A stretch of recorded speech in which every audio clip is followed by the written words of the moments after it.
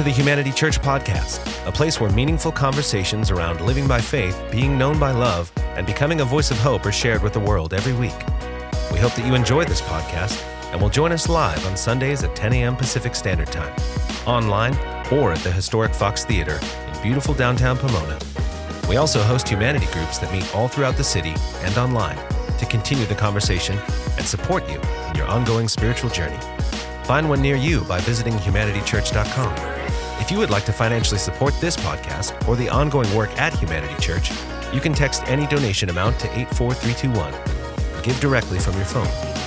Now, here's this week's podcast.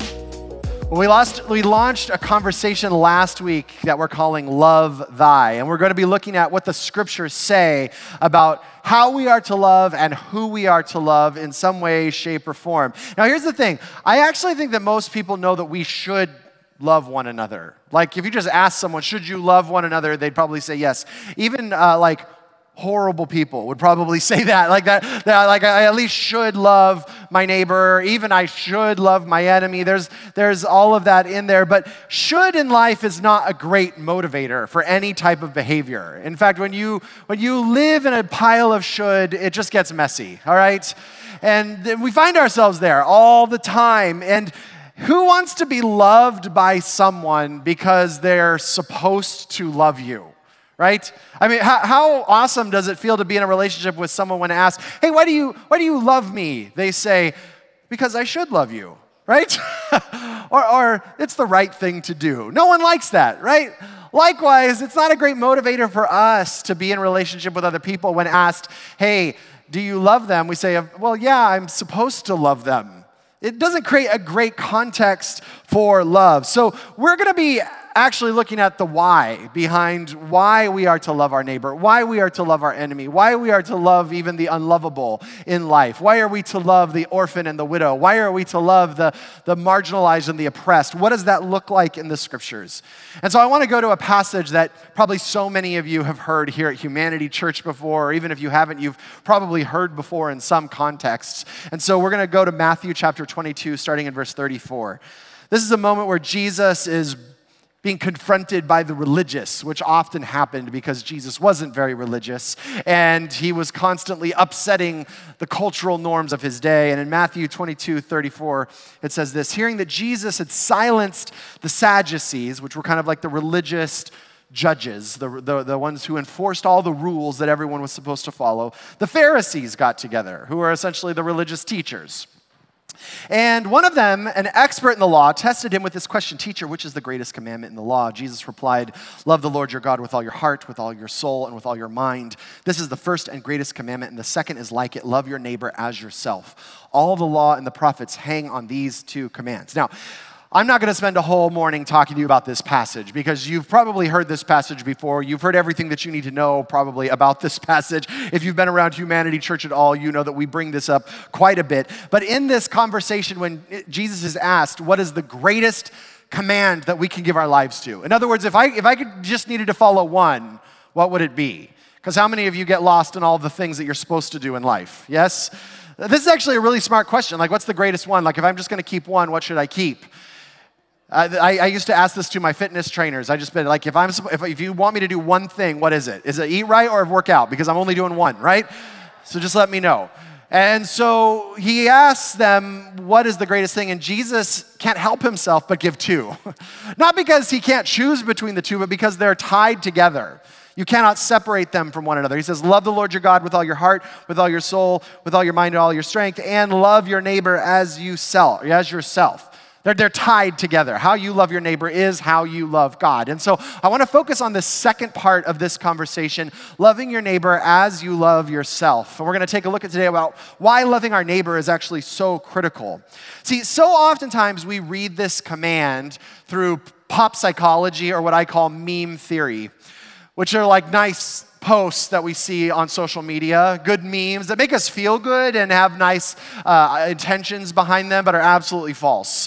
And they sound enough like scripture to feel like they're legit, but they actually can lead to some really dangerous places. And usually when people talk about this particular passage, love your neighbor as yourself, the pop psychology, the meme theory goes like this, that you need to spend some time loving yourself. And then once you've figured out how to love yourself, then take that love and go love your neighbor in some way, shape, or form. So our job then is to go figure out how we love ourselves really well. So, I need to go make sure that I have a nice long bubble bath every week. I need some good froyo. I need to get my nails did and my hair done. I need to go and have some yoga time, to meditate, do my affirmations. And then once I have reached the nirvana of loving myself, then with that same love, I go and give it away to someone else. Then I can go love my neighbor. See, there's several problems with this meme theory, with this pop psychology way of engaging this conversation around loving your neighbor as yourself. See, the problem is that my capacity to love my neighbor is always dependent on my willingness to love myself in some way, shape, or form. So I'm always the victim to my self-love if I'm willing to love my neighbor in some way, shape, or form over here. And actually, how do we quantify self-love? I mean, is it based on bubble baths that we took that week? Is it based on how much ice cream we had? Is it based on how often we took ourselves on Starbucks dates? What is it, right?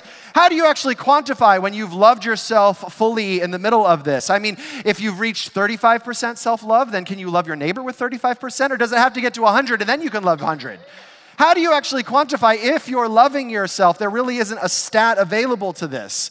So if this is the case, there's a lot of ambiguity as to how we are to love ourselves, and then at what percentage, once we've arrived, can we give away to our neighbor. Here's the other thing about this. You would think that if Jesus was saying that we are to love our neighbor as we love ourselves, and it's reliant on us loving ourselves, that Jesus would say something about how we're to love ourselves in the scriptures. But there's nothing. There's not a single passage in the scripture teaching us how to love ourselves. So if this loving our neighbor is dependent on loving ourselves, Jesus is like a horrible cult leader here, because he's basically saying this is the most important thing that you can do, and I'm not going to let you in on the secret as to how to do it, right? So we find ourselves stuck in the middle of this. How am I supposed to love myself? Silence. Okay, what now, right? Well, what if Jesus was actually up to something very different in this conversation, and he was actually teaching us how we are to love our neighbor? See, Jesus, what if he was actually not saying, hey, get to love yourself really well and then you can love your neighbor? What if he was actually saying, you actually already love yourself quite a bit? You're actually enamored with yourself. And if you actually took like a fraction of that self-love and just gave it away in some way, shape, or form, then maybe the world around you would be transformed in some way, shape, or form here. See, and what he was actually saying, I'm going to invite you into this perspective this morning, is that Jesus is saying, hey, love your neighbor in the exact same way that you are already loving yourself. Love your neighbor in the exact same way that you are already loving yourself. So rather than have a conversation this morning around why you need to love your neighbor, I'm going to actually have a conversation this morning about all the ways that you love yourself.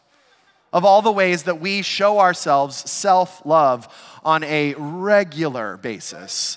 Now, for some of you, this conversation may be highly offensive already, because you're like, you don't understand. I don't love myself, and there are areas where I'm frustrated, where I don't like about myself. I'm going to ask you to just hang in the conversation and find yourself releasing any tension, at least for 40 minutes or 30 minutes, however long I decide to go this morning. And then at the end of this, you can leave whatever you want here in this place. See, how many of you notice that when someone else's faults or flaws show up and they start affecting your life, there tends to be very little grace for them? You know what I'm talking about? When someone's faults or flaws begin to show up, they start acting a fool, they start getting on your nerves, they're doing all the things that they shouldn't be doing in life. All of a sudden, there's very little grace for them in some way, shape, or form. And when we start seeing their flaws, when we start seeing their faults, we start developing a story as to why those flaws and faults are there. And it's usually because this person has really bad intentions. This is a bad person over here. And that's why they're doing whatever they're doing. That's why these flaws, that's why these faults are showing up in life for them. And then it turns into, well, this is just who they are. Let's be honest. There's people in life that we have seen their flaws, we've seen their faults, and when we look at them, when we get the text message from them, when we scroll through their Instagram posts, we're like, told you, right? There they go again. They're just that type of person. In fact, this last week I was picking up Jackson from school, and on Monday he got in the car and he said, Dad, I made friends with the mean girl. And at first I thought, oh, that's heroic of you, you know? And I was like, that's great, bud. And he's like, yeah, I made friends with her, and we're friends now. So I said, great, bud. We want to make friends with people who are mean to us. And I talked to him about loving your enemies, doing good to those who hate you, blessing those who curse you, praying for those who mistreat you. And the next day he gets in the car and he said, Dad, I'm still friends with the mean girl. And I'm like, awesome, bud. Let's keep it up. Let's keep going. Wednesday comes around. Dad, I'm still friends with the mean girl. Thursday comes around. Dad, I'm still friends with the mean girl. Friday comes around. And Dad, I'm still friends with the mean girl. Now, at this point, I pause because I say, well, tell me about why she's the mean girl. First of all, does this mean girl have a name? And he said, yes, she has a name. And for podcast purposes, I will not share her name. But he gives me her name, and I said, well, tell me, did she do something mean to you today?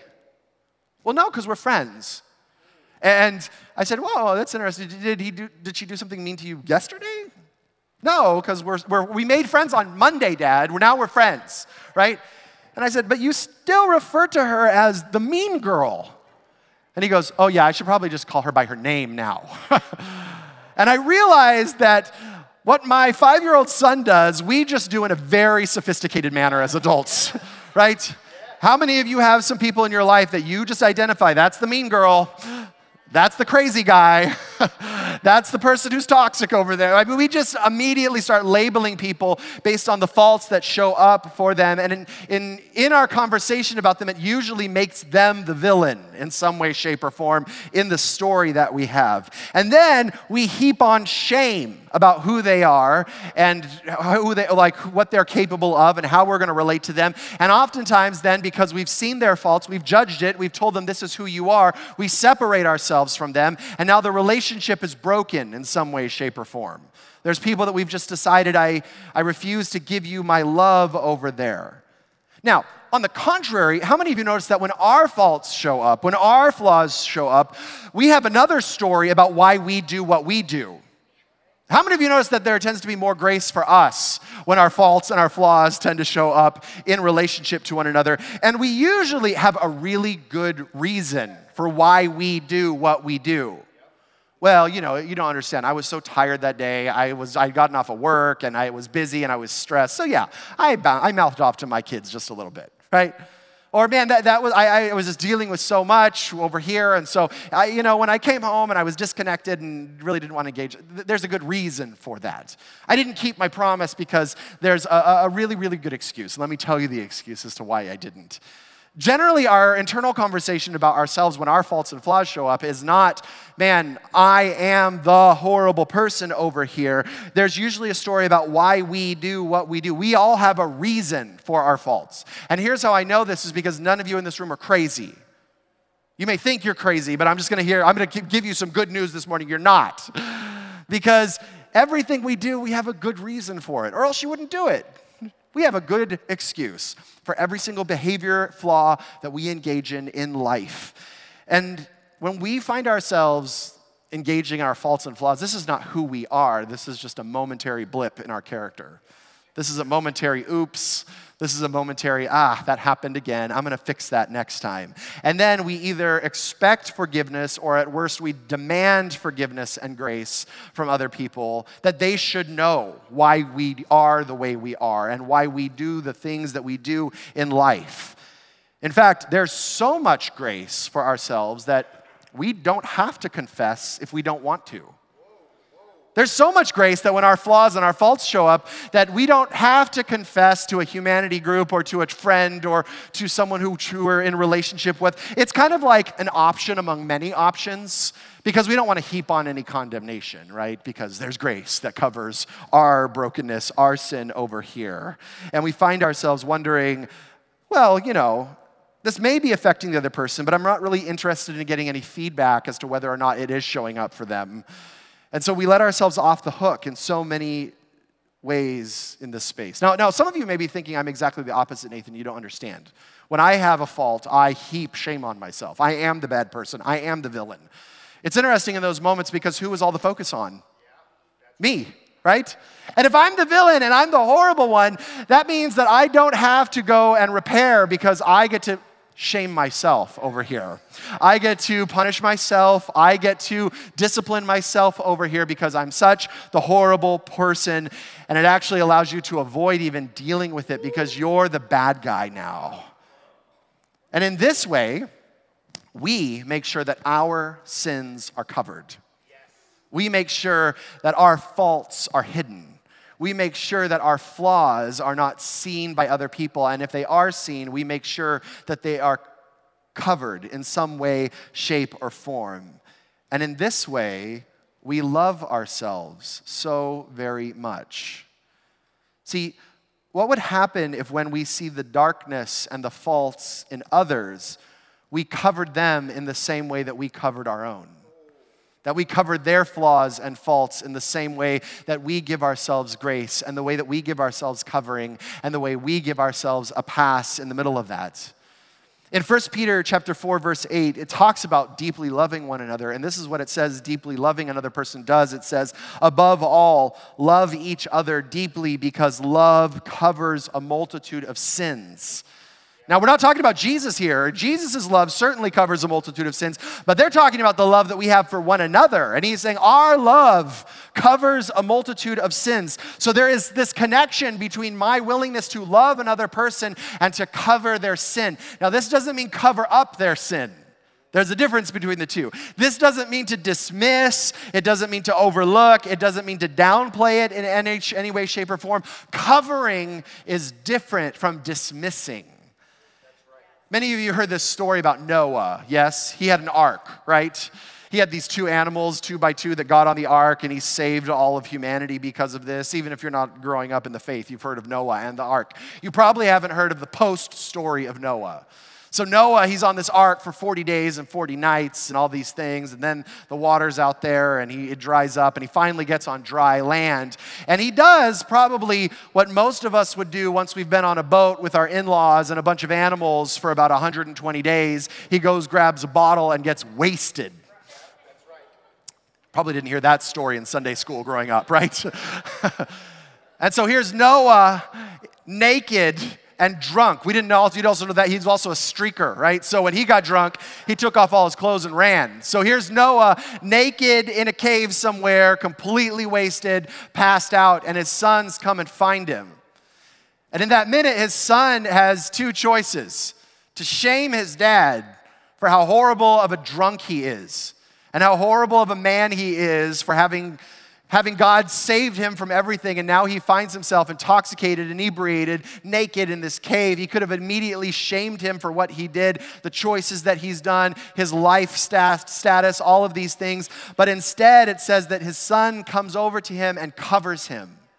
Actually takes his clothing and puts it back on him and says, I'm going to make sure that your nakedness is not seen by anyone, and I'm going to make sure that this drunken escapade that you've been on doesn't affect how other people see you in this moment. Love covers sin in this moment.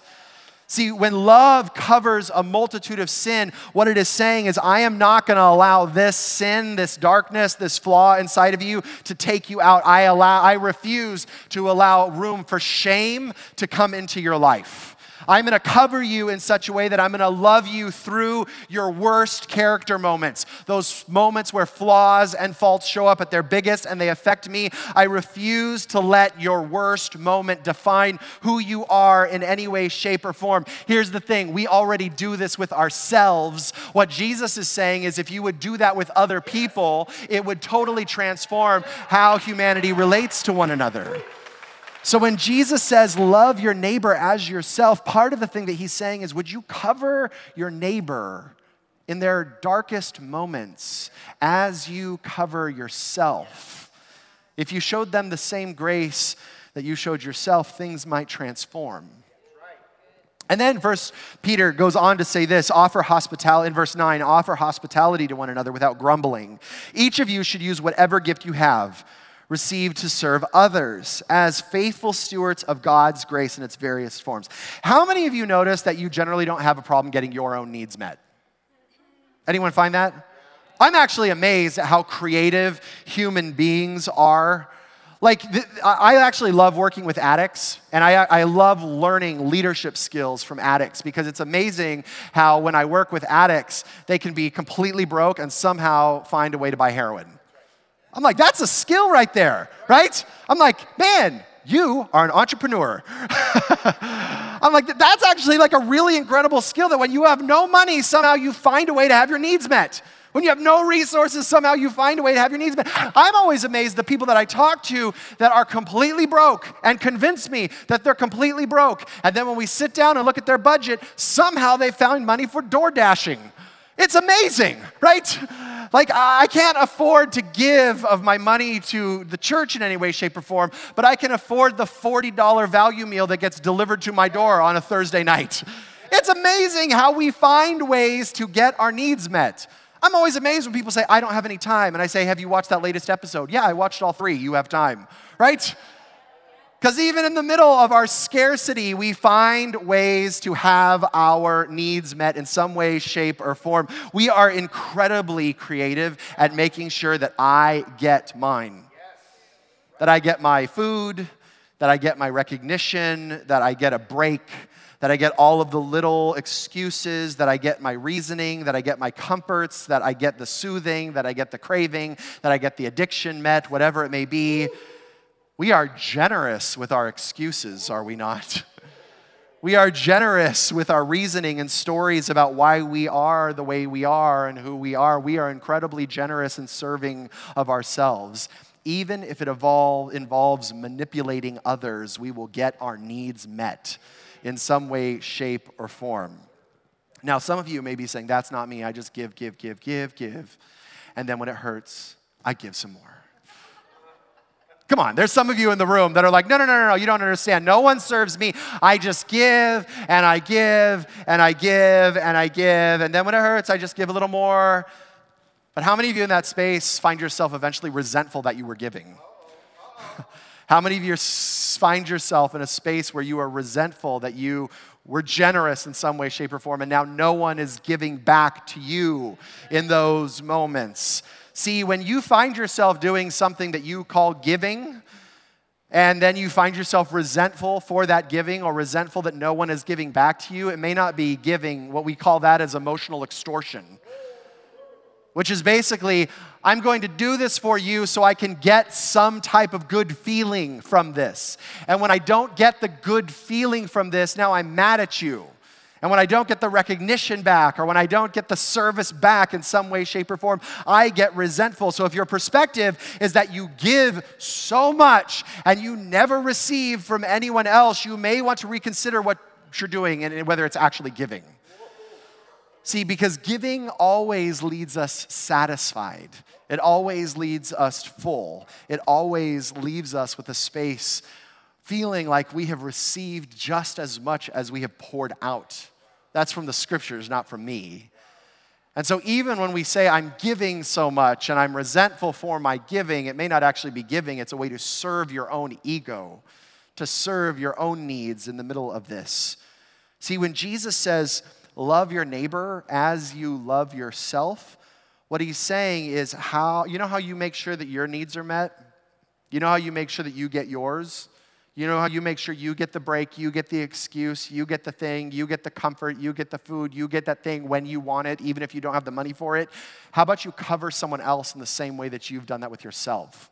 That if you would be generous with others in the way that you're already being generous with yourself, love might explode around you. And then 1 Peter goes on to say about how we engage ourselves. He says, if anyone speaks, they should do so as one who speaks the very words of God. If anyone serves, they should do so with the strength God provides, so that in all things God may be praised through Jesus Christ. To him be the glory and the power forever and ever. Amen. See, he says that we are to speak to one another with the words of God. And here's what I know about when we speak to one another with the words of God. We talked about this last night in our Freedom Weekend, is that every time God speaks, he speaks for the purpose of encouraging us, of strengthening us, and comforting us. That God will never, ever speak to you outside of those categories. He is always in the business of strengthening, encouraging, comforting us, building us up. Now, you may be thinking to yourself in this conversation, like, I know where you're going to go, Nathan. Talk to others as you talk to yourself, right? I get the whole stick that you're doing right now. But how many of you would say that your negative self-talk is not exactly encouraging, comforting, or strengthening? How many of you are like, I would never actually speak to another human being the way that I speak to myself? You know what I'm talking about? How many of you notice that the way that you talk to yourself, you would not wish those words on your worst enemy in some way, shape, or form? And you may notice that the way that you talk to yourself is really demeaning. Now, we find ourselves saying things like, I'm just not good enough, or I'm unworthy, or I'm so stupid, or I'm the one who never gets it right, or I'm the one who's destined to fail, or I'm the one who's destined for mediocrity, or I'm the one who's forgotten, or I'm the one who's overlooked, or I'm the one who's different, or I'm the one who's broken. Whatever it may be, we find ourselves in all of these conversations that we would never want to give away to someone in the same way that we are giving to ourselves. But I'm going to actually ask you to consider that, what if all this negative self-talk was actually one of the biggest ways that we love ourselves? May seem confusing, right? You're like, this doesn't feel like love. This doesn't feel like affirmations in the morning when I tell myself, look, you're the one who always fails. How on earth could this be self-love? But have you noticed that in your conversation about yourself, the way that you talk to yourself, it oftentimes goes like this: I'm such a failure, therefore I don't have to do fill in the blank. I'm such a failure, so you know what? I don't have to go give myself because I'm just going to fail. I'm the one who's always overlooked, so when it comes time to serve community, I don't really need to serve because I'm already overlooked. I'm not chosen, and so when it goes time to live out your mission, I don't really have anything available to me. There's no resources here because I'm not chosen. Therefore, I don't have to. And then there's the flip side of this, where the conversation in our head about ourselves sounds something like this: I am not enough. Therefore, I get to go use. I am so broken and my life is such a mess that I don't actually have to figure out my finances. I can just let them run me. That I am such a failure in life and I've screwed up so many times. This is the way it always is. This is my lot in life. This is just who I am and how I'm moving forward. We find ourselves there. Because of that, I get to have license to not show up for my kids, to not show up for my friends, to give myself a little pass with the people that I say I love. It gives us an out in the middle of this. So notice how our self-talk either says, hey, you get a free pass from doing this, or I get a free pass to do this in some way, shape, or form. And all of this self-talk that we find ourselves in is designed to keep you comfortable. It's designed to keep you on the spiritual sofa, not having to get up, not having to give your life to anything, not having to passionately pursue the purpose that you were made for in life. See, because if you are actually willing to see yourself as God sees you, as an overcomer, as powerful, as chosen, as forgiven, as resourced, as redeemed, as paid for, sitting on the sofa on the sidelines, and all of this negative self-talk would not be an option anymore. In fact, it would call you to your feet to move in some way, shape, or form, to do something, to engage, to not waste the breath that is inside of you in any given moment with this. It would remove every excuse that you have for not fully giving yourself to the life that you were designed to live. It would instantly remove all of that. But the self-talk keeps us on the sofa. I don't really have to lift the finger. I don't really have to do this. In fact, I get free passes from all the little things that I do for myself. In fact, people need to comfort me because I'm such a fill in the blank. Do you also notice the arrogance in the conversation? Because look, I think we're comfortable telling ourselves some of these things with the conversations that we have about ourselves. We're comfortable telling ourselves that. I'm such a failure. I don't really have what I need in life. I'm not chosen. But what you have to recognize is as you're simultaneously saying that to yourself, you are simultaneously saying that to God. God, you're such a failure. You failed in creating me, and you're not there for me. You refuse to choose me. You refuse to resource me. You refuse to give me what I need to step into this life. Why have you created me in such a way that leads my life to emptiness? Do you see the arrogance in the statement now? See, not only does it allow us to stay comfortable, but it allows us to remain in control with our lives about who God is, about who we are in this space with one another. And in this way, we maximize our comfort and we maximize our control. And meanwhile, the world around us suffers for it. See, what would happen if we actually started comforting others in the same way that our life was set up to comfort ourselves? What if we actually set people free from the need to control their lives in the same way that we feel the need to control ours? Because you know what I've found, and I don't know if you found this to be true, but the world around us is suffering. And there's plenty of suffering to go around in some way, shape, or form. And rather than focusing on making life more comfortable for us, of staying in control for us, of what do I need to do to give myself an excuse to kick back and to not step into the life that I'm called to live, what if we got off of our arrogant rants about how broken we are and how bad we are and how we are not resourced and how we're not chosen, and let me tell you my life story about why I can't do fill in the blank, and we just gave away a fraction of the comfort that we were giving ourselves in the moment. That if we just took us just an ounce of the comfort that we are constantly longing for and creating in our own lives and just said, hold on, I'm getting off the sofa and I'm willing to comfort others in the way that I'm comforting myself, everything would be different. That we might start encouraging the world around us in a new way. Look, here's the thing. You don't need any more self-love. You've been loving yourself quite a bit.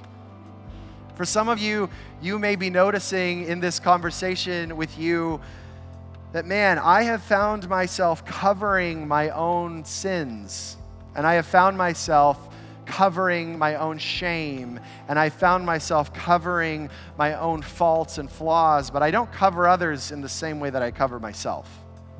That there's not the same grace that others get that I give myself. And so today when Jesus says, love your neighbor as yourself, what he's calling you into is to start covering those people in your life that you've already deemed as the mean girls and the bad guys. For some of you, you may notice that you have been serving yourself really well. That you've been getting your needs met, that you've been making sure that you have everything that you desire in this life. And even if you don't have it now, all of your energy is going into pursuing that. And Jesus is like, man, if you would just take a beat and give away that level of commitment to serving yourself, the world would change around you. That if you started serving others in the way that you served yourself, everything would change. Some of you may be noticing, wow, I have been speaking to myself in ways that are designed to comfort me and to keep me on the proverbial spiritual sofa over here. And it's time to get up and start comforting others in the way that I've been kicking back and comforting myself. And Jesus is saying today, look, it's not that you need to love yourself more. You just get to recognize that you have been loved by the Father and that he has poured out into you so much love.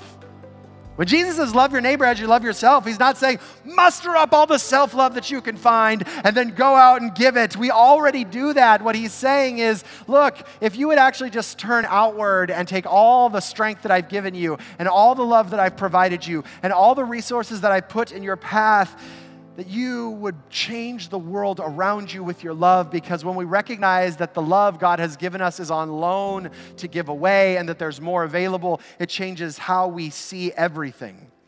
But it starts by giving away all this energy that's been redirected towards ourselves that was never meant to be redirected towards you. It was meant to be given away. Your life was meant to be poured out into your neighbors around you. See, I am actually convinced that one of the reasons our society is so filled with anxiety and depression and confusion is because there's so much love over here that is bottled up, that we are spending so much of our time and our energy and our resources meeting our needs and covering our sin and making sure that we're comfortable and making sure that we stay in control in some way, shape, or form. And all that energy was not designed to be bottled up. We're like bottles with corks on it, just waiting to explode. And then shouldn't be a shock that there's an anxiety epidemic, there's a depression epidemic, because when you were designed to give your life away and you don't, there's such a backlog that it creates a sense of fear and anxiety and hopelessness and confusion. And today, Jesus is inviting us to give away that love in the same way we give it to us, that it was a beautiful gift made to be given away. Love the Lord your God with all your heart, with all your soul, with all your mind, and with all your strength. And then love your neighbor as you already have been loving yourself. Here's the beautiful thing about this conversation. You already have everything you need. And you've been exercising it pretty strongly. So just take that same energy and take those same resources and start giving it away in some way, shape, or form. Let's pray this morning. Jesus, I thank you for your love for us and how you sacrificed so big and how you showed us what it looked like to be selfless in our love. God, forgive us of the places where we have covered our own sin and not covered the sins of others. Forgive us for those places where we have served ourselves and been unwilling to serve others. Forgive us of those places where we have comforted ourselves and been unwilling to comfort others, God. May we heed this call today that says, love our neighbor as we are already loving ourselves.